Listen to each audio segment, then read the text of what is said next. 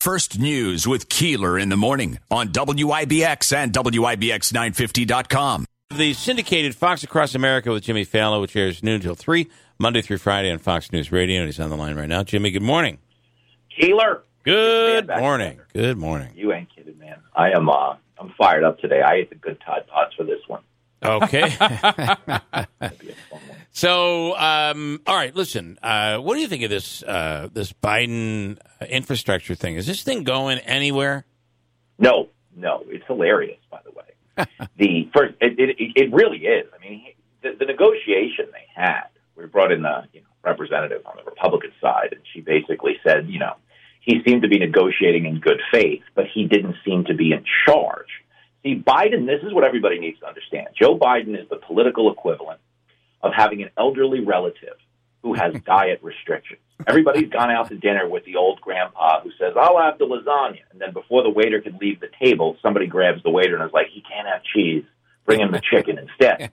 And that's Biden. Biden says, I'll have the moderation. And before the waiter leaves the table, they're like, he can't have the moderation. Bring him the socialism instead. Bring him the bacon socialism.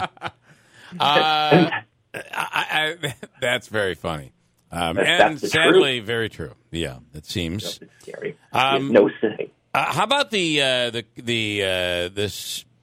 trip to Central America and Mexico and the vice president? I mean, the coverage has been just off the wall on this thing. It said she won't go to the border. Like, she's going to go to on-the-border Mexican restaurant chains before she goes to the actual border. She won't go to the border. You're right. Because I've been there. Yeah, no, I've been there. We had the chips, we had the salsa. No, that's not the border problem. We weren't asking you to address the wait time to get seated. It was the entry into the country. But, that sociopathic answer with Lester Holt, did you see that one? I did. Goes, yeah, the border. We've been to the border. I've been to the border. We've been to the border. You haven't been to the border.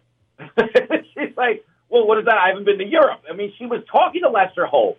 Like, I'm sure there's someone listening in the audience, certainly not a member of the show. Right. I'm sure there's somebody listening to the audience who has come home, like, drunk or stoned and run into a parent they didn't expect to encounter on the way to bed and now had to answer questions they weren't prepared to answer. Right. That's Kamala Harris in every one of these interviews. Like, she's way beyond her depth, man. I don't understand why she's had. This has been in the news for the last couple of months, or a month at the very least. Everybody's been asking this question, but never been able to really ask it of her. That's the best answer she could come up with after 30 days of prep? I know. And her being a politician, every word that comes out of a traditional politician's mouth goes to a focus group of about 40 people. Yeah. Press, Slack, crisis management, stuff like that. So the fact that they are as inept as they are should be concerning, because it's not just her blowing that answer. It's the 40 yahoos that surround her. Yeah. And they don't know what they're doing. But the big thing is they just don't want to go to the border, as you know, because the media does follow them on these trips. And if Kamala goes to the border, the networks will show up and cover the physical conditions at the border. Right. When a Republican congressman goes down there and gets, like, rocks thrown at him, we don't even acknowledge that it happened. Right. Like, oh, they must own a timeshare. Yeah. Let them go do what they do. If you've got a problem getting out of your timeshare, call me. I had the same problem till I got the Rio Grande. Then I started counting the guys who sold them to me. It does seem like the treatment is definitely different. But I do think that she's going to come back. We're going to be focusing on this infrastructure thing, and it does not seem like anything's going to get done.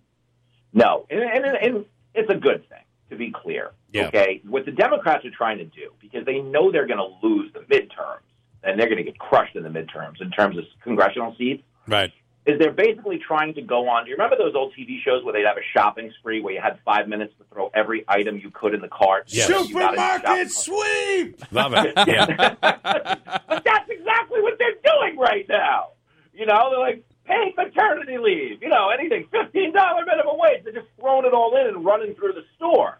And the fact that this finally slowed down is a good thing for the country, because none of this is going to help. I mean, if you look at inflation right now, that's just the end result of print and spend economics. It's not sustainable, and it crushes the little guy. And, when you look at these gas prices, forget driving. What about the people on my radio show that sniff the gas? They got to really take it in the pocket, you know? Okay. On that note, I'm gonna let you go, Jimmy. Thank you for the time. We appreciate it, and good luck out there. We're trying. See you soon, Keeler. Bye-bye. Okay. Jimmy Fallon. I thought he was going to tell you to stop huffing that gas and put him on the show. That's just the gas. Somebody said, I think somebody had posted the other day, the high test gasoline at $3.99. So almost hitting that $4 mark. Although they have not, the prices. I don't think the prices have gone up as high as I thought they were going to. It seemed like they were moving up very quickly, and that seems to have slowed just a little bit. It has a little, but we're not even in the summer driving season yet, I don't think. Maybe that is maybe the Memorial Day kind of kicks that off. So. Yeah, so I guess we're just in it, but I think it's just going to continue to trickle upward. It is unbelievable that these oil companies or the refineries or whoever dictates what the prices should be. It's like, wait a minute, you're telling me that there was high winds in the Northeast? We better raise the gas prices. Yeah. Right? It's like they look for every possible excuse. Mm-hmm. It doesn't take a hurricane or a giant fire or a hacking attack. It takes whatever they come up with that's like, oh, yeah, this is going to be bad. This is going to kill supply. We're going to have to raise the prices. I hate to blame a party, but I had blame one party or the other. But, I think a lot of it has to do with a Republican administration comes in, they say you can drill anywhere, and we're opening up the pipeline. Reducing all restrictions. Right. A Democrat administration comes in and says you must stop drilling, and you can't drill here, and you can't do this. And by the way, we're going to be fully electric by the year 2035. And oh, by the way, Russia, here's some money for your brand new oil pipeline, even though we think those are the worst things in the world. Here's yesterday, the company that was developing that project has basically said they're done. They're walking away from it. So that's not going to happen.